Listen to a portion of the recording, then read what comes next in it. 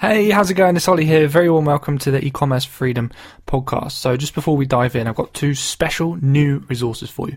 First resource is a PDF with 15 smash hit products on it, ready to go, examples of products you can sell on Amazon. So you can use this for inspiration, or you can just see, what types of products do really, really, really well. I've even included revenue examples. So you can see the amount of money that each product is likely to generate on the Amazon marketplace. If you want to grab this free PDF, just go to ecommercefreedom.com and you'll see a link at the top of the page where you can grab the PDF. The second resource I want to give you is a free Amazon Accelerator call.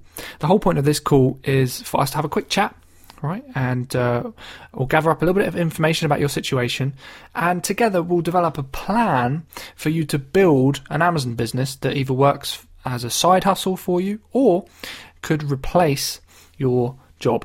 And we'll take into account your situation, your experience, your background, and give you a clear set of action steps to go ahead and build the business. If you want to book one of those, go to ecommercefreedom.com, go to the top of the page and click Amazon Accelerator Call. You can fill out a quick form and you can book the call. All right, thanks so much for joining me for another episode. This one's going to be good, and enjoy it. Hey everyone, it's Ollie here. Very warm welcome to the E-Commerce Freedom Podcast. So I've got a really, really exciting guest with me today by the name of Alison Grade. And Alison Grade is the author of a brand new book that was released a few days ago on the 5th of March called The Freelance Bible. So if you're interested in either becoming a freelancer by doing freelance work for other people, or if you're interested in hiring freelancers for your business, which is something you inevitably will do at some stage, this interview should be packed full of really valuable information for you. So Alison, it's an absolute pleasure to have you here. How are you doing today? Yeah, I'm really good, Ollie. It's lovely to be here. Thanks for inviting me. No, you're very welcome. So what I'd love to hear about, first of all, is your story and your backstory, and I'd love for you to tell us what led you up to this moment. At what point did you decide to create the Freelance Bible, and what happened running up to that? Oh, well, thanks for asking. It was a really interesting journey for me. It was about 3 years ago that it started. I'd been working with a local university to me in the West Midlands, and I'd been researching for them as part of a consultancy project what the university was doing for employability across its creative faculty. And I came away from these meetings kind of with the information I needed for the report, but also these additional reflections, which were, if a student wanted to get a job, there was a careers service. If they wanted to start a business, they had an enterprise department. But if they were going to be freelance, then neither of those were really suitable options, and they were really left to talk to the academic staff. And I looked at some stats across the creative industries, and I could see that Creative Industries Federation report in 2017 said 47% of work in the creative industries is freelance, as opposed to 15% across the workforce. So nearly 50% of these students who were in university were going to be freelance. Just stats tells you that.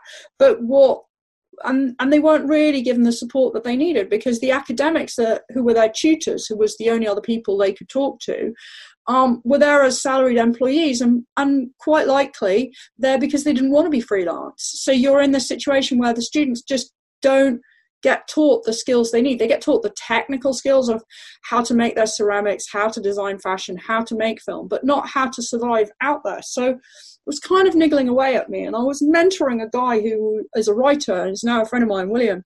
And he when we first met, he'd said to me, "Oh, so what book are you going to write?" And I gave him that look of like, over my dead body, am I going to be somebody who writes a book? But obviously I did get over my dead body, because we're here. And then I did that classic freelancer thing of having been really busy with one company on a big project and fallen out the other side and realised that I hadn't filled my pipeline. I had no projects. So I thought, well, I could try and write this book because there's no literature out there. The students need this information. I know a lot about it, so let's give it a go. And I did. And it took me about 18 months to write a draft that I was happy with, because I had other work that came in between, and I needed some time to think about it. And then I started looking for publishers, and here we are today, 15 months after signing the publishing deal. I'm out in the public domain. So yeah, a really exciting journey. It's very exciting. I'm really glad that you've put this together, because I think, like you say, right, we've got a 50% chance of becoming a freelancer according to the stats. So we need more people helping freelancers out. So it's definitely a good thing that you've put this book together. So I'm curious, actually, before we get into the mechanics and start helping out people either become freelancers or hire freelancers, I wanted to know what kind of freelance work have you been doing over the past few years? So really, in the last 10 years, I've done a mix of different things. I've done some sort of traditional film and TV work, which is where I cut my teeth. I've done some non-traditional work like that, which is very much remote working and free. I'm very much part-time and ad hoc projects. I do a lot of consulting with SMEs, public bodies, creative industries, companies, universities around employability, creative enterprise, that kind of thing. So it's been very much creative industries has been my focus. And I sort of define my key skill as turning creative ideas into a business reality. So any situation where that kind of skill is needed, that's where I try to position myself. I love it. Awesome. And yeah, becoming a freelancer is largely about positioning yourself, right? I mean, it's not as if you just hand out CVs. I mean, you need to really be able to sell your unique abilities. So let's dive into this then. Let's say, someone was listening to this podcast and they were thinking, you know what, freelance work might be something I'm interested to dive in and explore. Or maybe they already are a freelancer, thinking, you know what, I don't think I'm doing a very good job of this. How can I be better?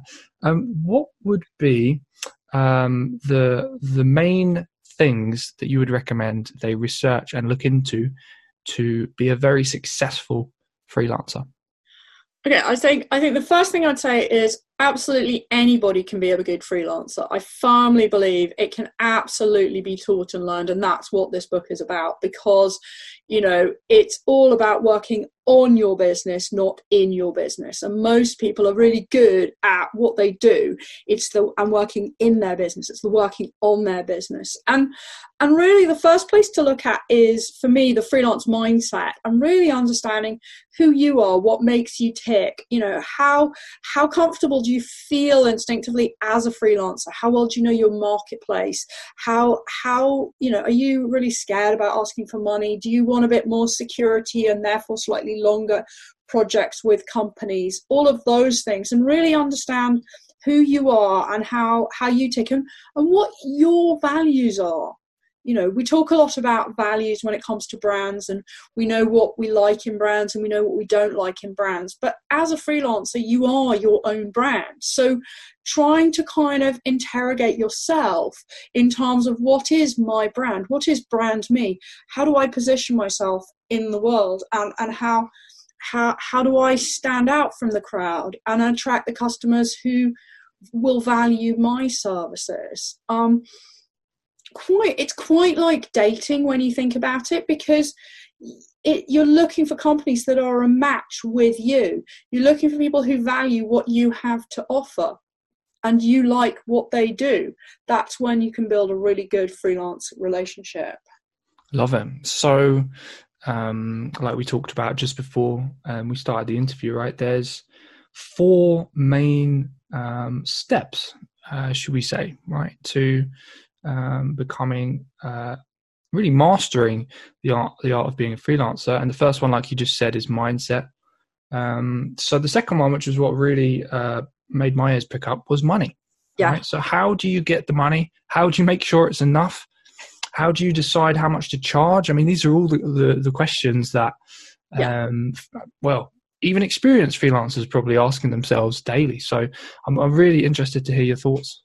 So with money's two sides. There's money going out and there's money coming in. So, and those two things need to be at least in balance or have more coming in than going out to make it work. I mean, that's not rocket science. I think I always encourage people to start by really looking at what they actually spend to live the life they want to lead. So, that is, yes, that's all your household stuff. It's like if you've got a car, how much that costs to run, all of the general standard expenses. But what about, how many times do you go to Costa or Starbucks or somewhere like that for a coffee? Then do you buy a muffin as well, or a toasty or whatever? Or, how much do you spend on those incidental things? If you've got a gym membership, if you go to the cinema, if you go out to the pub with friends, you go out for a meal, all of those things, those cost money. And how much does living that life cost? If you've got to know how much you spend to know how much you need to earn. Yeah. So that's your sort of starting point. And it's not about going, okay, I renounce the material world. I'm not going to spend anything. I'm just going to eat baked beans and I'm not even going to eat them up kind of thing, because that's just not sustainable. So this is about being the freelancer and living the life you want to lead. So you've got to know how much you need to live. And then once you've calculated what that is, you then need to add back in what the taxes you would pay to get to what you need to turn over. Because as a freelancer, the money that you'll invoice companies for your services, and unlike being an employee, they'll pay you with all the tax. So you'll get all this money in with the tax. You've got to put some of the tax to one side to pay your tax bill, and then what's left over is what you can live on. So you've got to work out how much you need to live and then back calculate to what the taxman means you need to what the taxman says you need to earn to get to that point. And places like HMRC have a great ready reckoner on their website where they'll calculate that back up for you, because it's quite complicated with different tax rates. But that's the sort of thinking that you need to do to work that out. And if you're just starting out, you might need to buy a computer or a mobile phone, or you might need to buy some business cards and those kind of things. So you've got to make sure you've got some cash flow just to pay for those tools of the trade, those things that would be part of your business expenses as and when you do your taxes, but actually it's money that you need to pay for now. So you've got to work out how much needs to go out the door. And once you've got that figure, you can then go, well, how much should I charge? Well, you can work out, well, we know how many days there are and hours there are in a year. So you can say, well, there's 365 days in a year. How many of those days realistically will I actually earn money on? Now, it's not going to be 365, and it's not going to be 52 times 5 either, because there are bank holidays. You're going to need a break. You're not going to be able to deliver and admin and set up and all of the things that you need to do if you're working 52 weeks a year, 5 days a week, basically. So realistically, I try and encourage people to think about, well, actually, what happens if you say 120 days a year, which is about 24 weeks work? What would my daily or weekly rate look like based on 120 days a year or 24 weeks? So that gives you a sense of, well, if I can earn that in 50% of the year, then actually I've got quite a lot of scope to to have some time off, to live the life I want to lead, but equally give some scope if those numbers aren't quite working to say, well, actually, maybe if it's 150 days a year, do I think I can get that rate? So you've got that kind of initial, quite simplistic calculation to get a sense of a daily rate. Does that start to make sense? 100%. Yeah, and it's so funny because before I started to sell on Amazon and build e-commerce businesses, I was aiming to become a freelance composer for music. Okay.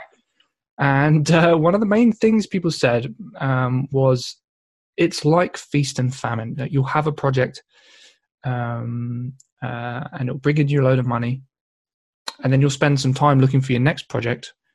So you want to keep some of your money that you've made from the project while you're looking for the next project, and don't spend all of it because you don't know when that next project's going to come. So is there a way you can get out of the feast and famine cycle? Because there's some video game composers and other freelancers who it's not feast and famine, and they're doing very, very, very well. So how do you bridge that gap and make things more consistent? Well, that's where the third part of it comes in, and that's your marketing. And I've got a very good friend who's a freelance voiceover artist, Mark Silk, who's just brilliant, and he puts it really succinctly. He says you've got to get good, tell people you're good, and then keep being good. And marketing is all about telling people that you're good and you're out there. And the hardest thing to do when you're really up against it, particularly in creative sector, on a project that's often very intense, is filling your sales funnel, keeping those leads going, starting to look for the next project for when this one finishes. I'm sure it's the same with composing. It's really, really intense, and you don't have the headspace to go, oh, I should just go and send a few emails or tweet about this and tell people I'm available and I'm coming up. But unless you start filling your sales funnel whilst you've got projects on, you are just going to fall off the end of a cliff and then have to start again. And it's trying to get to that point of traction of finding a way to carve out that time to work on your business, even when you're very busy, to really stabilize that income. Yeah, it sounds like you have to build systems and build a rhythm to focus on the marketing whilst you're doing the work. Is that right?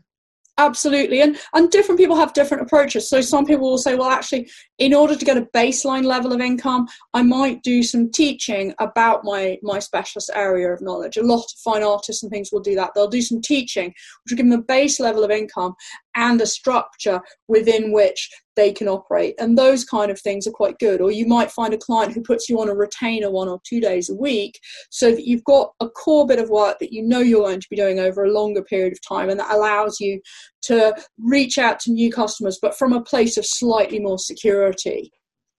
Love it. That's awesome. Okay, so we've talked about the first 3 steps: the mindset, the money, the marketing. Touch briefly on tax, but is there anything else that you think people need to know about taxes when they're just starting their journey? Put some money aside. What you get in, you get all of the money, including all the taxes. You need to be thinking of putting somewhere around 25% of what comes in aside for your tax bill. Because it will, not only do they take it at the end of the financial year, they also take money on account. So the money that I'm getting in as a self-employed person in this financial year, even before I've done my tax return, they are taking a portion of that on account in advance from me. So they've taken out all that cash flowing from the system quite a long time ago. So you've got to put the money aside, or you'll get a nasty surprise and a bill that you weren't expecting, and that can really throw people. So you just need to get into really good habits. And I think what's really exciting for me, and I've seen the biggest change in freelancing in the last since I started, is technology's just empowering us so much. I've done a digital download on the mechanics of freelancing, which is available on my website in partnership with Coconut and Ipsy. And Coconut have this fantastic app that just makes it all really simple. So you pay for something on your card, it goes straight on your tax return, it gets calculated to the right expense part of the tax bill, and it just shows you at a glance what your tax bill is going to be. So you don't have that bag of receipts that you sort of look at in the corner of your room that gets ever bigger as January gets closer. It's all just done for you in real time, and I think that's the sort of thing that just makes being freelancer so much easier than it was when I first started.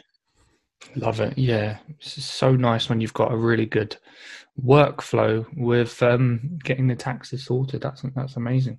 Let technology do the heavy lifting, because we don't need to do it. But it's just get yourself organized. The one thing is to make sure that you've got a business account for your freelancer business expenses, a savings account to put the tax money in, and a separate account for your personal spending. So when the money comes in, it goes into your business current account, and then you pay yourself some sort of wages. I'm putting my fingers up in quotes here, some wages into your personal account. So you can spend that and you don't have to worry about the receipts. But anything going through your business account, you have all the receipts, but it's all on you pay for it out of the same account. So all of the transactions in there are all business ones. So you're starting from a good place, and then everything's being calculated for you. So you can see at a glance, have I got enough in my tax account straight away, every time you get an invoice paid. So if you've gone a bit too far one month, you can correct it the next month, the next time some money comes in. So it's about staying organised, staying on top of it from day one, so you don't get into a bit of a mess.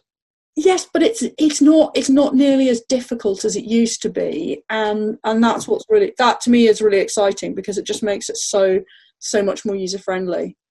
Love it. Awesome. Okay. Well, we've covered some great tips about how to get started, and there's 4 steps, 4 key things to cover if you're interested in diving in and becoming a freelancer. And you mentioned to me earlier, Alison, that you talk about 3 of them in your book, right? And you talk about the 4th one, you talk about tax on your website. Is that right? Yeah. The book's written from an international perspective. So I'm not even a lawyer or an accountant in the UK. So I definitely wasn't prepared to start looking into tax and accounting systems around the world. So we took that out of the book and felt that, that was just such a practical necessity. It wasn't what the essence and the flavor of the book was. The book is a really empowering and educational, practical way to get you to being successful. The mechanics is the practicalities of what you have to do because of legislation. So that's available, as I said, with it in partnership with IPSI and Coconut on my website. Awesome. And that's alisongrade.com, right? That's the one. Cool. All right. So we've talked about how to become a freelancer. I want to talk about flipping it on its head now. How do you hire and work with freelancers effectively? Because right now, just counting in my head, I've got 1, 2, 3, 4, possibly 5 freelancers that I'm working with right now. And I've been working with freelancers since 2014. And there is a lot of things I've done right. There's a lot of mistakes I've made. I've hired a lot of great freelancers. Also hired a lot of terrible freelancers. And I wanted to hear your thoughts on how to effectively work with freelancers, how to get, good value for money is what all business owners want, and how to get them to do their best work. So what I look for in a freelancer is somebody who is flexible in the way they work. So, when I worked in TV as a production manager, I was hiring lots of different freelancers, and I myself was sitting in that production management seat in a range of different production companies. And every company that I worked in operated slightly differently. So I'm always looking for somebody who is listening for how the nuances of how the project's going to work in this particular company, rather than this is how you do it and this is how I do it and I don't adjust kind of thing. So I think I'm looking for people who are flexible. I want them to listen and really take on board and have good ideas. I've got to know, if I'm looking for freelancers, the chances are the people coming through my door should all be kind of good at what they do. So if we can assume that's the case, then really it often comes down to fit. And, do I feel like there's somebody that gets my company, cares about it? That's where the whole dating thing comes in. Does it feel like a match? Do we feel like we can work together? Because you're looking to, as somebody hiring freelancers, it's an inconvenience if I don't have somebody in my network to go to, if I have to go and reach out and find new people. So if the people in my network are all good and I've got some go-to people, that makes my life easy. Right, I can give that to that person, I can give that to that person. So from the freelancer's perspective, you want to be that great freelancer that does the work well with a smile on their face and delivers for the client, because they'll come back to you. That makes so much sense. And where, so you mentioned network, but where else do you look to find freelancers? Have you ever used things like Upwork or Elance or any of those other sites that you find, or is it all just word of mouth stuff? So most of the freelance work that I would recruit for, or I go for, is about value-added services, and it's very much about a specialist who has the specialist talent that they can deliver that service. So a lot of the, particularly in film and TV, you're looking for that specialist. So a camera operator, a makeup artist, a costume designer. You're looking for those specialists who do that work day in, day out in your sector, and you're looking to build up your team that way. The work that I do is less with people who are just capacity building for a busy period. And I think that's where some of the Upwork type sites come in a bit more. So I'm always encouraging freelancers that I talk to think about the value add that they bring to the company because of the knowledge and the skills that they have. So it doesn't become a race to the bottom in terms of price, but it's a kind of understanding that by getting, if I'm selling my services, by getting me in, I can help you transform to this point in your business that you want to get to. So the conversation isn't about money, because we're all agreed that they want to take their business to that place, and I'm the person that can help deliver that. And so it's much more about, can we work together? Can I deliver for them? Than it is, does it cost 50p or a quid kind of thing. Got you. So it's about the end result rather Absolutely. than making a saving here and there, nickel and diming people and trying to get things super cheap. If you're constantly having those conversations about money, I think as a freelancer, I'm always encouraging people to think, actually, what value are they adding? And I've had this so many times in workshops. I did this fabulous workshop over in Alexandria in Egypt a few years ago, and there were some fabulous women fashion designers and seamstresses, and they had some amazing household products and cushions and stuff that they were trying to get into department stores. And they just kept saying, but they only ask about price. And I'm saying, well, yeah, but why do you think the stores should have your products in them? And they say, well, at the entrance, our products can make it look high-end and bespoke and, a nice place to come into. So it's like suddenly the light bulbs coming on. Actually, we can sell on the value we add, not just be constantly bartering about price. And I think that's a really hard mindset for a freelancer to get into. But when you get into that, you start realizing the service and the business that you're actually in. It's often not what you do, but why people choose you. That's the business you're in, the reason why people choose you. Love it. So it's more about you as a person, what you can offer, than just the core skills that you have. It's thinking about things in terms of the customer's point of view. So if you think about web design, you're always talking about the user experience and the user journey. What does that mean for you as a freelancer? What is that user experience? What's the user journey? What's the value? What is the pain that you're taking away from your customer by doing what you do really well? That's what you're talking about, not just going, here, I've got a suitcase full of things that I know how to do. I'll do that for you. It's trying to explain it in terms of needs that business has. And that starts to transform conversations both around gaining traction, longer term relationships with clients, and also less about money, because they're just bought into the fact that they need to do that for the good of their business. Got you. Love it. Okay, Alison, we've covered a hell of a lot of ground today. I really hope people listening, whether they're looking to hire a freelancer, maybe become a freelancer, is going to check out your book, and so they can find it on Amazon. Is it in bookstores as well? Absolutely. And published as I said, Penguin, so published by Penguin. Yeah, love it. Awesome. Yeah. And as I said earlier, it's called. The title is The Freelance Bible: Everything You Need to Go Solo in Any Industry, and it's out today. So also if people want to find you, Alison, where do they go? I would say the easiest starting point is my website, which is alisongrade.com. You can buy the book there, you can email me there, you can download the mechanics download there, and you can pick up all my social media there, and join the conversation. Love it. And that's Alison, Grade is your surname, Grade, right? Yes. Fantastic.